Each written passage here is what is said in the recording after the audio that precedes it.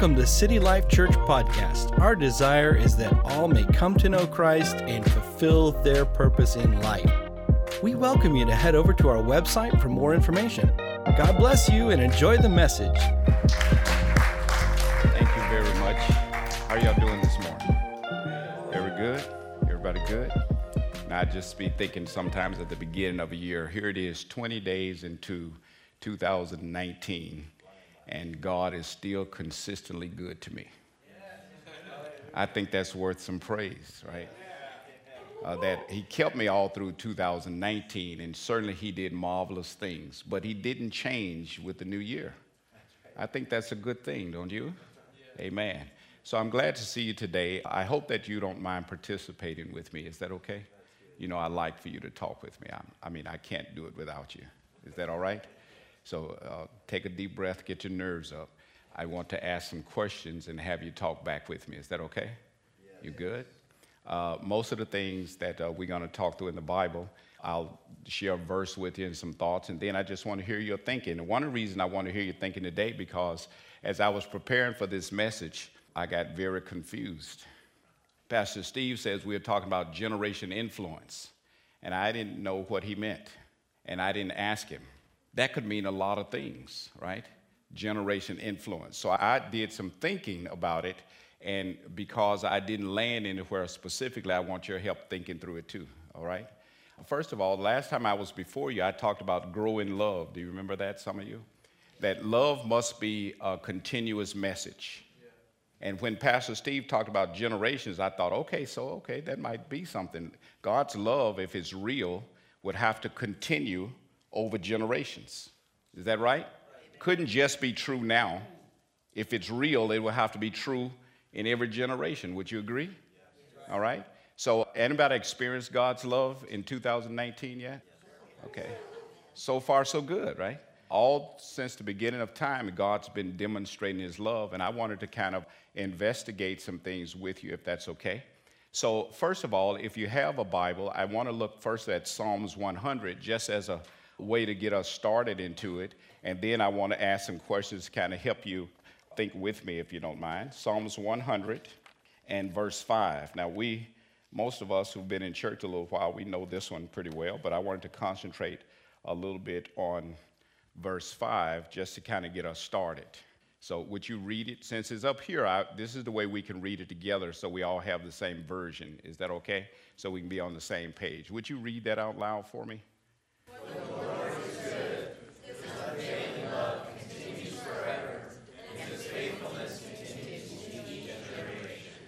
Now, that was pretty exciting when I started thinking about generations. I saw the word generation there, but that was pretty good.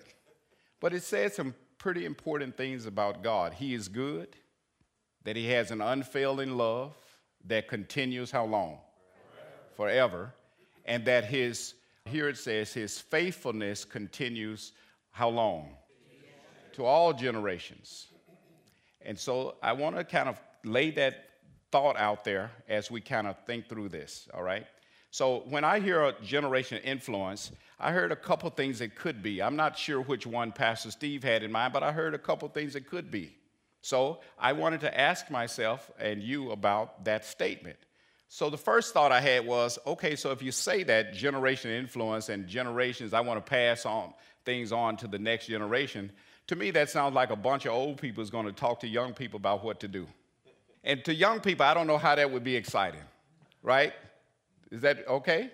Young people don't want to sit down and just have a bunch of old people tell them what to do. And that's what generation passing on generation stuff sound like sometimes. So I'm not going to do that with you. So in the world, you got what they call a generation gap. Pastor Steve went over some of the generational titles, traditionalists and baby boomers. What else was there? Generation Y and Generation X, right? Millennials. And Pastor Steve said, by the definition he read, it wasn't his, someone else had also said this, that I, because I was born in 1963, am part of the baby boomers generation. My problem was, I sit there thinking, I know nothing about 46 to 64. I didn't have any activity or memory before 63, and I had none at 63. I didn't actually start participating with life until sometime about 67, 68 that I remember. Is that right? So I wanted to, how was I a baby boomer? I'm not a baby boomer, so when he asked that question, I answered it out loud. Because he was talking about tradition. He was asking young folks. I figured I'm a Generation X. I can say something. Right? So I wanted to know from you, if you don't mind, to help me, what is a generation? 100 years, 40 years. What, I heard something back there. 30, 45. So are you saying a generation is defined by the number of years? Yes. Okay. So Melody says it's a group of people that is influenced by events. Okay. Are you in agreement? You have another thought about what a generation could be? Family. Give me more on that. Okay. So father, and then when the son is born, he's another generation. Okay. Because I know that's not 100 years. Right? I mean, hopefully. It was for Abraham. It was for Abraham. All right. But not for me, right? Right? And I talk to my son. They do call me old just because I was before them. And they don't even know I was a teenager. That's just amazing to me. Okay, but what else? Generation. What else is it? Okay. You like 80s music.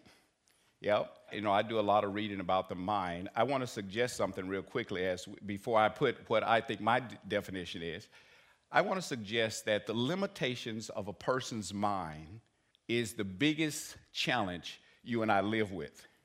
Limitations of your mind is the biggest challenge you and I live with from generation to generation. The way you think come from the experiences you've had, the things you've seen, the failures and things you've been through, or the successes you've had, and it come from the teachings of your parents and the teachings of your school and the way you were raised within your culture and the way you were raised within your generation. And those things shape your thinking. Is that right? And all of a sudden, you and I take ownership of that stuff without really knowing how it limits our thinking. So I have a definition of generations I want to put up here, and hopefully you can read. So first of all, generations, in Tony's opinion, is God's means of delivering his promise over time. When God said to Abraham, Isaac, and Jacob, and he made a promise to Abraham, Abraham would not live to see the whole thing, but God would deliver on what he said. But if Abraham didn't understand that he's going to deliver it over time, Abraham would have been frustrated. Does that make sense? But Abraham had a confidence that Abraham said, well, he promised it, and Abraham did see the promised land, but he was not established in it. Is that right? But the Bible continually says, I am the God of Abraham, Isaac, and Jacob. And you and I, according to Romans, are living off of the promises to Abraham. Is that right? In other words, God is still doing what he promised to do to Abraham. Does that make sense? All right, it's going to do a little more in a minute. Next one says what? I got another couple of definitions. Generation is a means of understanding and learning to trust God. Remember Psalms 100, we read that? How good he is, how faithful he is. You know, you can't trust God as faithful if he don't prove it consistently over time. Just like I can't prove that I love you if the message is not consistent over time. Does that make sense? God uses generations sometimes to show us his eternal, everlasting qualities. That's why it's important for you and I to know he's the same today. So it is him teaching us to live confidently in his power that he's expressed through his word. Does that make any sense so far? Now, Tony, I had to go to the dictionary because I get so confused sometimes. So I looked up the definition of word, W-O-R-D. Does anybody know what a word is? If you were to give me the definition of word, what is it? W-O-R-D. You live by his word. What does that mean, W-O-R-D? Just your thoughts on it first. What would it mean? If someone said, hey, Josh, give me the definition of word. What is a word? What would you say? Okay, like power. Okay, okay. Now, I want you to notice, too, before I go on, Josh's definition of word is by his experiences of word. Go ahead, Onesimus, what do you say? It's a combination of letters with a specific meaning. I like that. Yes, sir.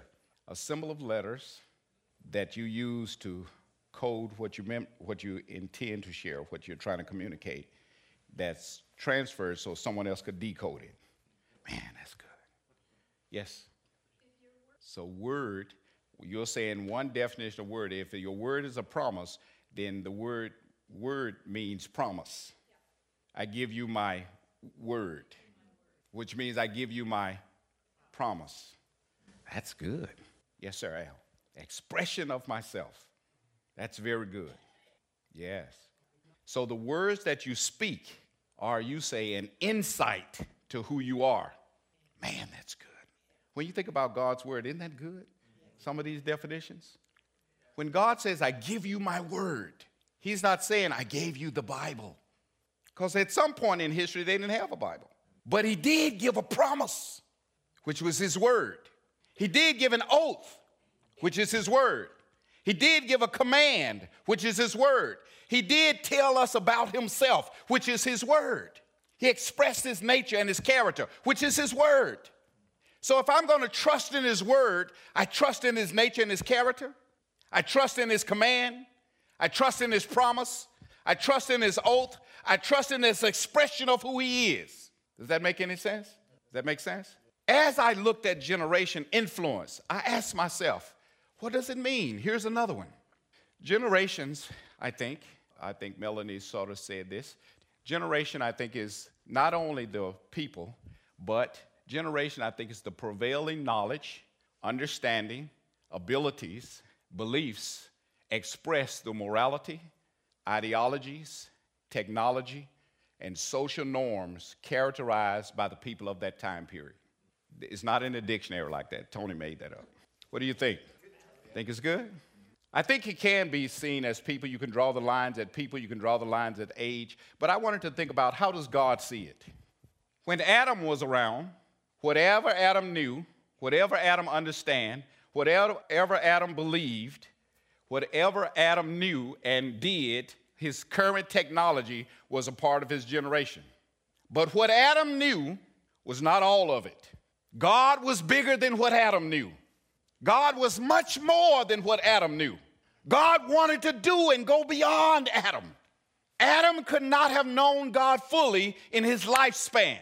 So God wants to take what he showed Adam and build on that Cain and Abel, for Noah, for others. Does that make any sense so far? So I started thinking, if I could use this definition of generation, then what happens is what I've learned, what I've seen, what I've experienced, what I've heard, what I've been taught, threatens what I know about God. That's right. Because if you grow up in your generation, you're liable to think that what's happening in your generation is true. So I came up with another puzzling question for me. I wanted to know, generation influence. It could mean, that's a question. Let's put that question up. It could mean that generation is how the current technology and things affect people, or it could be either one of these. So I want to know which one you think it is. Which one is more in line with God's will?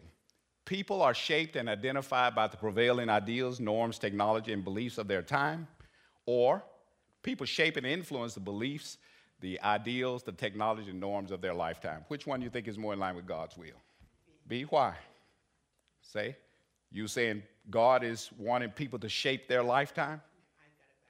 Come on, help me think through it. Why do you think which one is true? Man, that came to your mind. Romans, we're not supposed to be conformed to the world. So many times you read that verse and go, we're not supposed to be conformed to the world. That means don't drink, don't smoke, don't eat. But what about this? You're not supposed to be conformed to the world, looking at that view, that your generation is not supposed to shape you. Yes, Melody. A is in play. People are shaped and identified by prevailing norms, ideals, technology. But B is what you do with it. People are supposed to use that and go shape it. Very good. We have to now think, because we grew up in an age with different technologies and norms and times, we have to decide what we're going to do, whether they're going to influence it or not. I love it. That's why I brought the question to you. Yes. Tell me more. The definition of generation could just as easily be the definition of culture. We're supposed to be shaping our culture, not being shaped by it. Let me hear you real quick. So that is happening individually, no doubt about it. And Jeff said culturally then, and I think I hear you saying that we supposed to then take that as a group collectively and do B. Would y'all agree? Are we doing that? Okay, you don't have to answer that right now. We want to. You've seen it. You've seen the teaching shape the culture of that time. And yeah, I'm with you. I saw that stuff like that too. And sometimes I watched it happen and I went, God, what's the world coming to? In so many words. You ever done that? So when I look at this definition, the question was, which one do you think is in line with God's will? And I do understand that this is happening to us. But is it God's will that it happened to us? So now I want you to think about God's will. Because I think one of the limiting thoughts we have in our world, watch me, is that there are things going on we can do nothing about them. And I'm sorry when I hear that in church, that I can't do anything about it, that this is just the way the world is, and we can't do anything about it. I feel terrible when I hear that in a family. This is the way it is, and I can't do anything about it. I feel terrible when I hear that in a community or school. This is just the way it is. When I believe God has demonstrated over time his power to do something about it. But in the 21st century, are we passing on the right things to the next generation? So there goes my next question. Hey, what should we be passing on? Should be passing on our passion for Christ, kingdom culture, his word that we've got hidden in our heart, his love. Now, I went through some of this. I didn't come up with those, but I came up with a few, and I got confused. It might be difficult because I confuse myself pretty easy, but let me tell you how I got confused. I got confused because I said this to another Christian, and then I didn't understand what they meant by what they said. They said the same thing I would say, but they didn't mean the same thing I would mean. Pastor Steve told me we're going to talk about generational influence. I don't know what he meant, but I do understand the phrase. What I did was took his words and inserted my own meaning to it and thought I was in agreement. You ever do that? You ever take the word of God or something you've heard, and then because you understood the words to some level, you insert your own meaning? Do you know the church has offended a lot of people by doing that? How many of you know that? That some folk don't even want to come to church because of what they think you mean by what you say, and you saying the same thing the Bible says. I'm supposed to love everybody. And they go, okay, I've seen your love over time, and I'm not sure. That's me and you. We have to do something about it. Someone says, okay, we're supposed to pass on our love for God. What does that look like? What does it mean? Forgiveness. We pass on forgiveness. Loving everybody. I asked you when I talked about growing love, how is your love different than the rest of the world? The rest of the world has the Red Cross, feed the dogs, save the trees, deliver toys on Christmas. The world got that. What's different than you? The Bible says we're supposed to be known by our love. Our love is supposed to be visibly different than everybody else's. And if the world can't tell the difference between me and you, I think there's a problem. I don't know about you. This is why I didn't come with something concrete. I wanted to ask you questions because I'm trying to work through it. So think about it. If you were in a relay, running a relay race, you know what I'm talking about. You can't win the race if you drop the baton. Is that right? You could be really fast and get there first, but you can't win without the baton. The baton is really important in the race because it spans over generations. You and I have been charged with passing the baton adequately and accurately for the next generation. Is that right? You can't afford to drop the baton. If you drop it, you can't run without going back and pick it up. Would you agree? Otherwise, no matter how you ran, no matter how well you ran, no matter how fast you were, could have been a record if you'd had the baton. What's the baton for the church? Here's my challenge, and I hear you, but here's my challenge. We would say things that are commonly maybe jargon for us. but do we really know what it is we should pass on? Let me show you confusion. Tony had this confusion. I remember the day in church when women couldn't wear dresses. Couldn't wear pants, rather. Yeah, dresses. Pants. I remember the day when they couldn't wear pants. And people were adamant about those things. And there was a lot of other things they were adamant about, right? Hair. Couldn't cut your hair and whatever else. Makeup. You remember those days? Was the church passing on the right baton? They did it in the spirit of holding fast to what they thought was right. That's how the Pharisees got started too. They weren't bad people. They were people trying to hold on to what God had said throughout their culture, right? You don't have to be a bad person to mess this up. You just have to hold on tight to everything you think God said. But you can hold on so tight that you're holding on to the wrong thing. When I thought of generations, I thought about Israel. And without doing a lot of history, part of the story was God delivered them from Egypt, right? Wanted to bring them into the promised land. Is that right? And the reason I thought about Egypt, because the Bible says in Hebrews there was a generation that couldn't go in because of their unbelief. And God waited 40 years for that generation to die to take the new people in. The new people went in, and they inherited the promised land. But those people could not achieve all God wanted them to achieve as a young generation because they too were missing something, and eventually they all lost the promised land.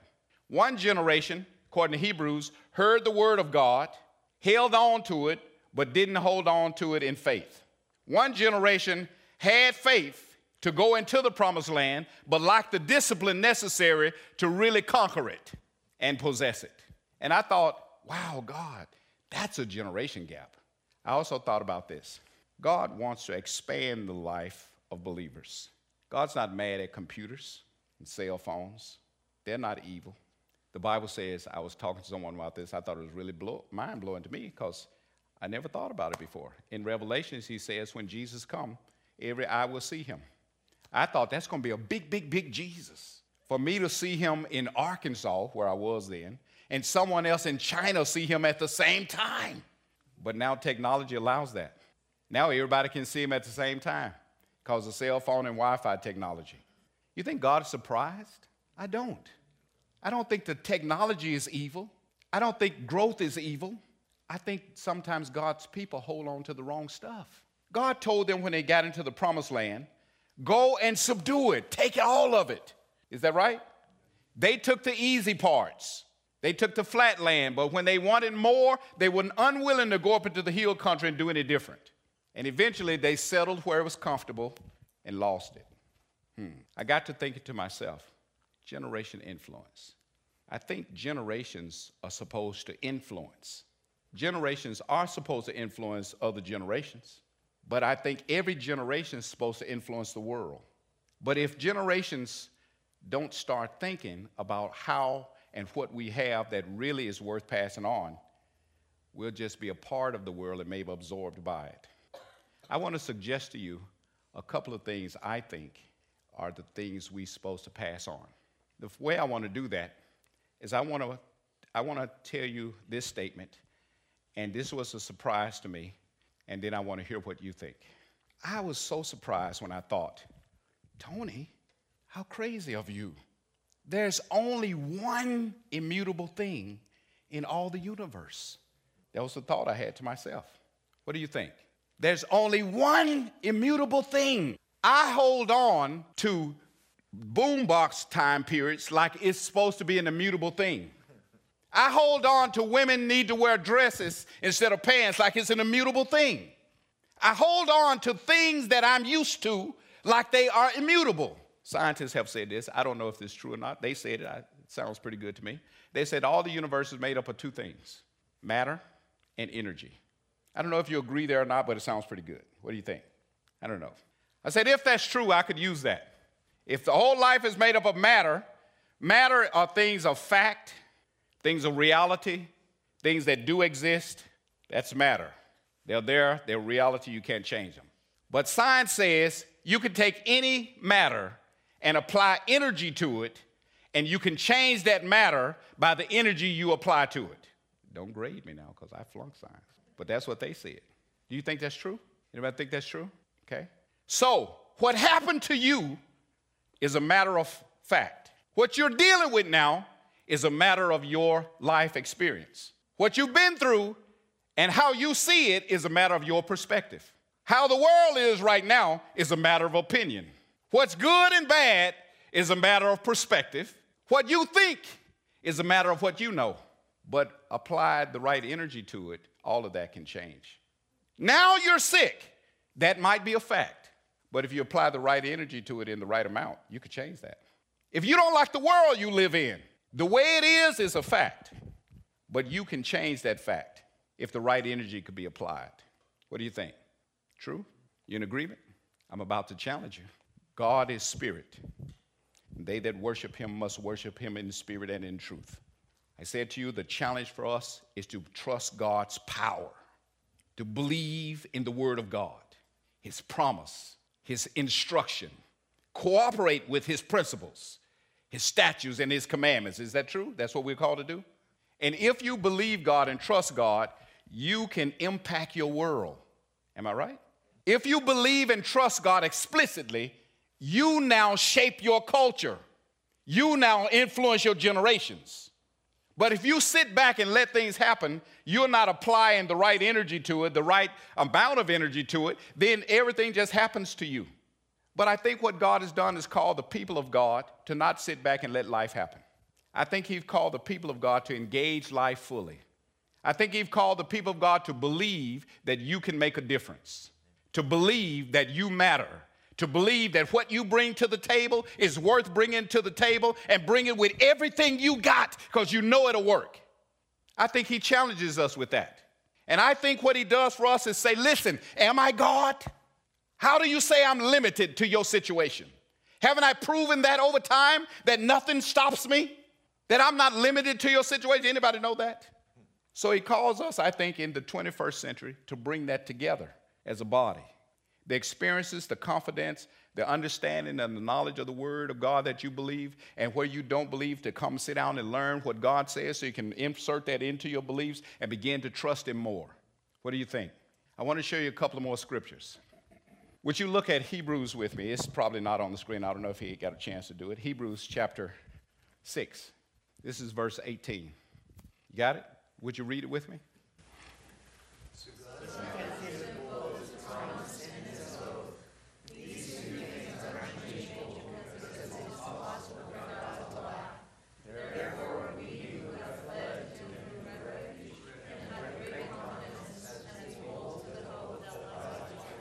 What are two things God has given us? And why did he give them to us? So we have confidence and hope. So that we would have confidence and hope. God gave his promises and his oath. God swore by himself because there was nothing greater to swear by, so you and I could have confidence. There's only one immutable thing. Here it mentions two, his promise and his oath. So God not only does make promises to us, tell us what he wants to do in our life, but he swears by them on his own name to give an oath for it, a promise, a handshake, my word. I give you my word. And the question is whether or not we believe him enough to be confident. You see, confidence and trust is established over time. It's not in a moment. It takes time to build confidence and establish trust. When you are in a difficult situation, you have to lean back on God's confidence and promises he made confidently.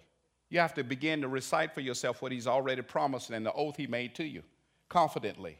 And I don't care what it looks like. I don't care what it feels like.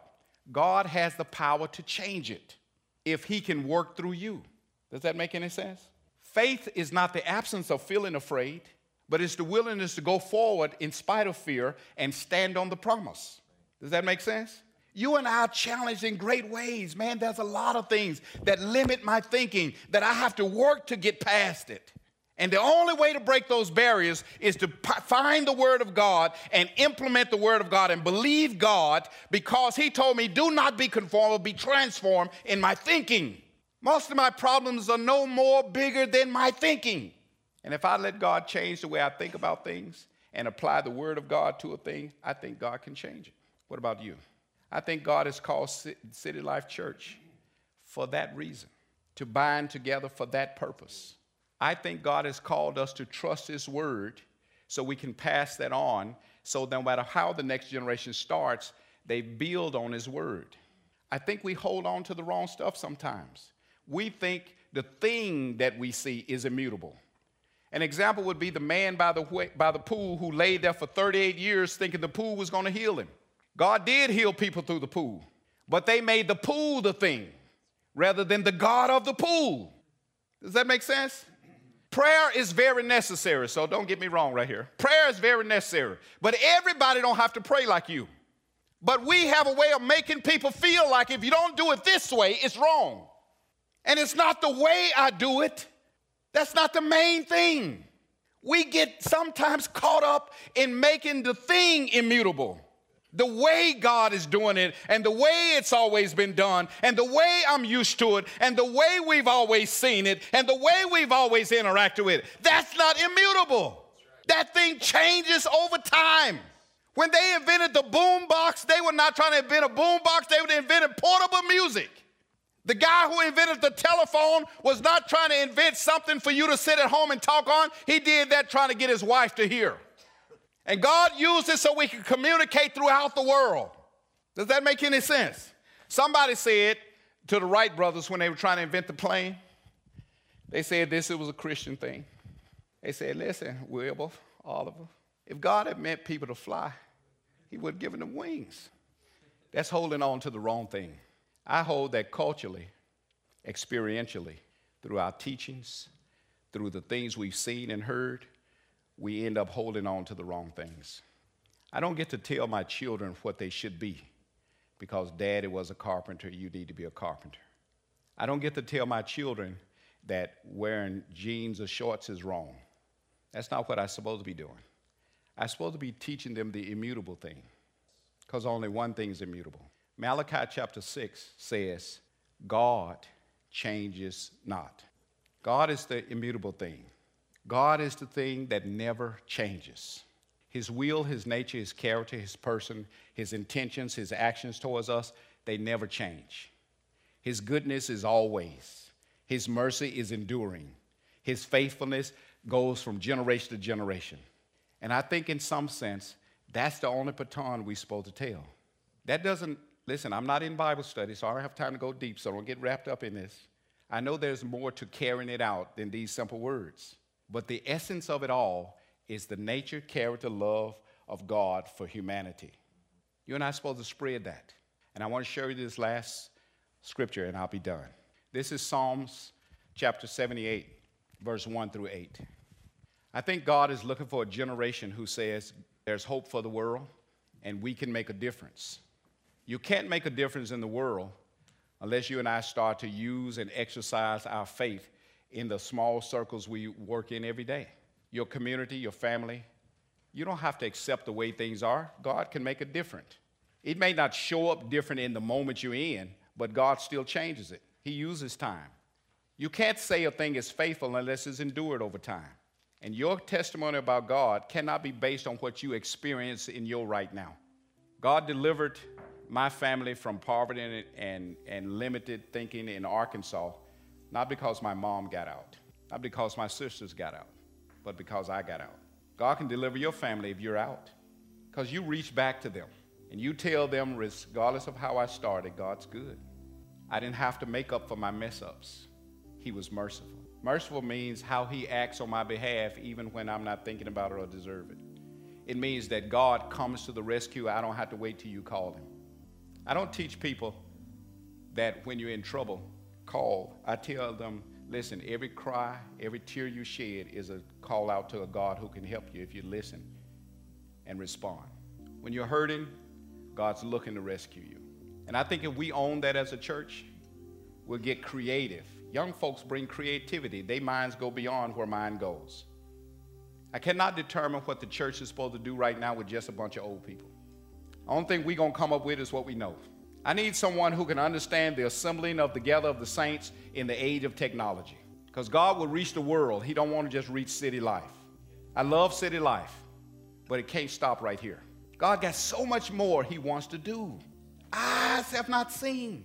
What that means is right here at City Life, I hear your stories. I understand your faith, but that's not the limits of it.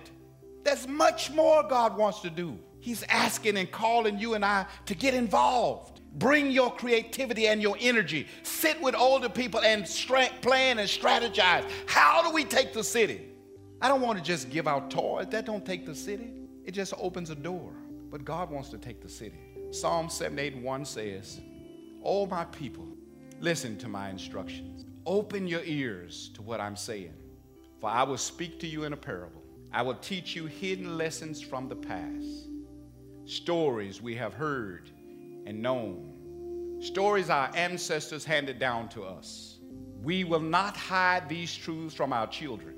We will tell the next generation about the glorious deeds of the Lord, about his power, his mighty wonders. For he issued his laws to Jacob and gave his instructions to Israel.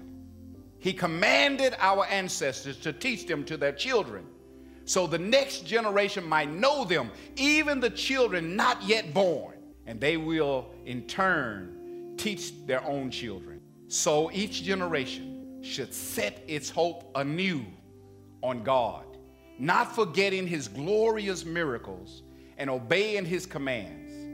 Then they will not be like their ancestors, stubborn, rebellious, and unfaithful, refusing to give God their hearts." Would you stand with me?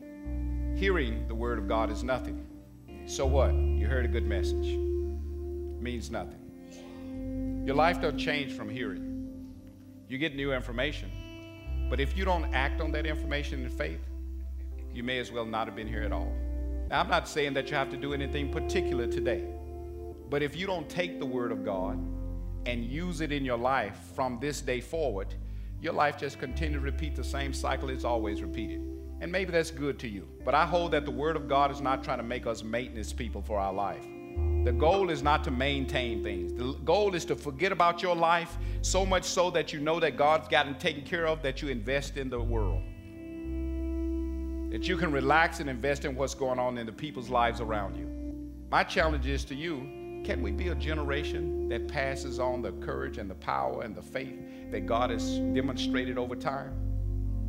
Can we be a generation that says, I stand strong on the word of God and I stand on his promises, just like he said, I follow his instructions. You're not going to be perfect, but this is what makes a Christian perfect. What makes a Christian perfect is that when we fall, we still get back and trust his word. That even in my fall, I'm okay because he told me, nothing shall separate me from his love. And I get up confidently with that every day. I make mistakes. I mess them up pretty bad sometimes. But I can't get down on myself because that's to deny the promise. He will never leave you or forsake you. I stand on this promise. And I'm suggesting to you today that it's time for us to get some courage and pull ourselves out of the rut of past apathy and whatever else might keep us complacent or keep us fearing. We got young people in this church that are gifted and talented and has awesome abilities. We should be trying to figure out how to partner with them and launch them into their future and go out and change our communities and finding more of those young folks. We can't just come to church every Sunday and let this be it. It's not good like this. It's only good when we apply the word to the plan of God. So I just want to pray today. I don't know where you're at. I'm praying at the altar because every time I study the word of God, I want to be moved by it. I don't want to just hear it. And this is just a step of faith if you want to be moved. They're going to sing. We're just going to stand and listen and let God talk to our heart for a second, and then we'll pray. You're welcome to join. If you don't want to join here, that's okay. It's all on you. Every man persuaded in his own mind. I just want to see God do something different, radically different in 2019. Thank you, Father, that your love for us is very clear and visible. You not only demonstrated it down through time, but you paused time and gave your son to die for us. As the first seed of them that sleep, you raised him from the dead to give us an assurance that not even death could stop us. Lord, as life happens to us and around us, we would not lose hope. We would not faint. We know that you have all power in your hands. You extended your word to us that we might know you. You gave us your promises that we might trust you. You gave us your instructions that we might follow you.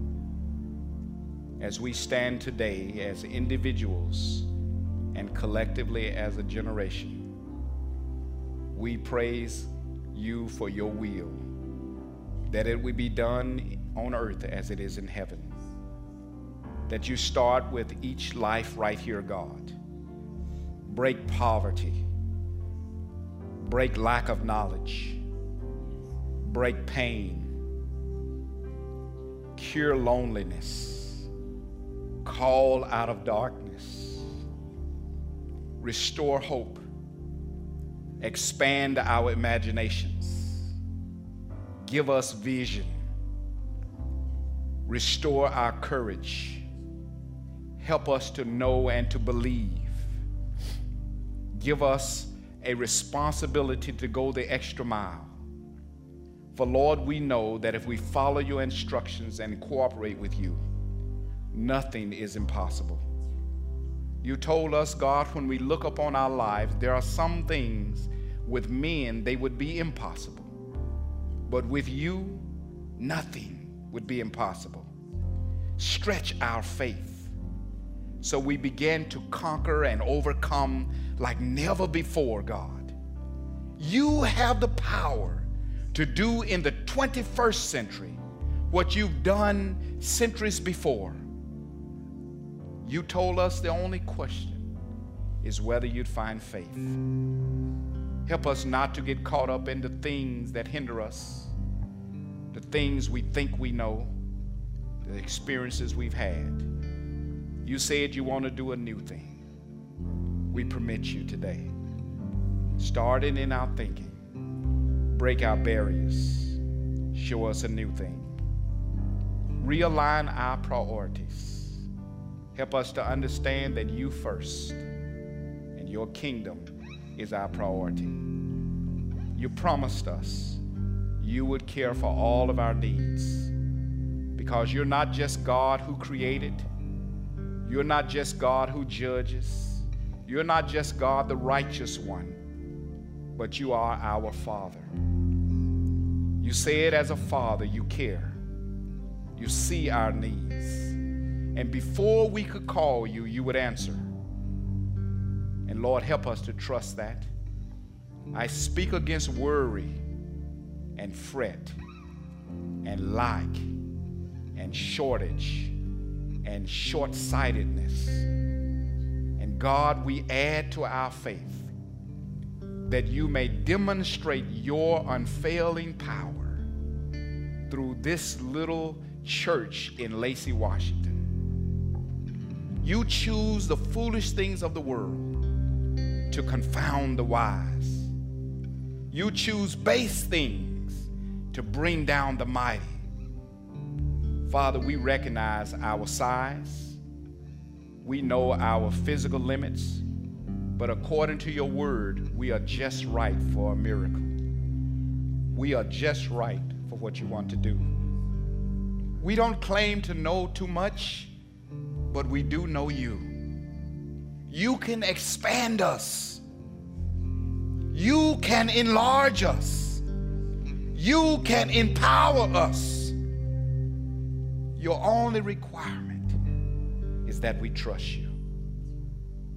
Now I throw down my allegiance to everything. I throw down, God, everything that has bound me and limited me. I throw down, God, everything that exalts itself against the knowledge of Christ. Father, we count all of those things that we've accomplished and seen and done in our lives as dung.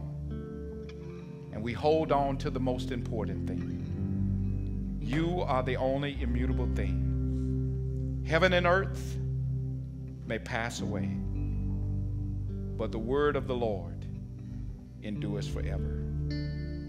You are expressed in your word, in your promises, and in your instructions. Help us to hold fast to those and teach others to do the same. Now heal in God throughout this congregation. You know those who need it. It is a sign of our power and trust in you when we come out of sickness and disease. So right now, Father, by faith in Jesus Christ. I pray for a healing miracle. Breathe over this church. Show your authority. Show your authority. We will testify of your goodness and declare your glory to all generations. For thine is the kingdom and the power and the glory forever. In Jesus' name. Thank you for listening to City Life Church Podcast.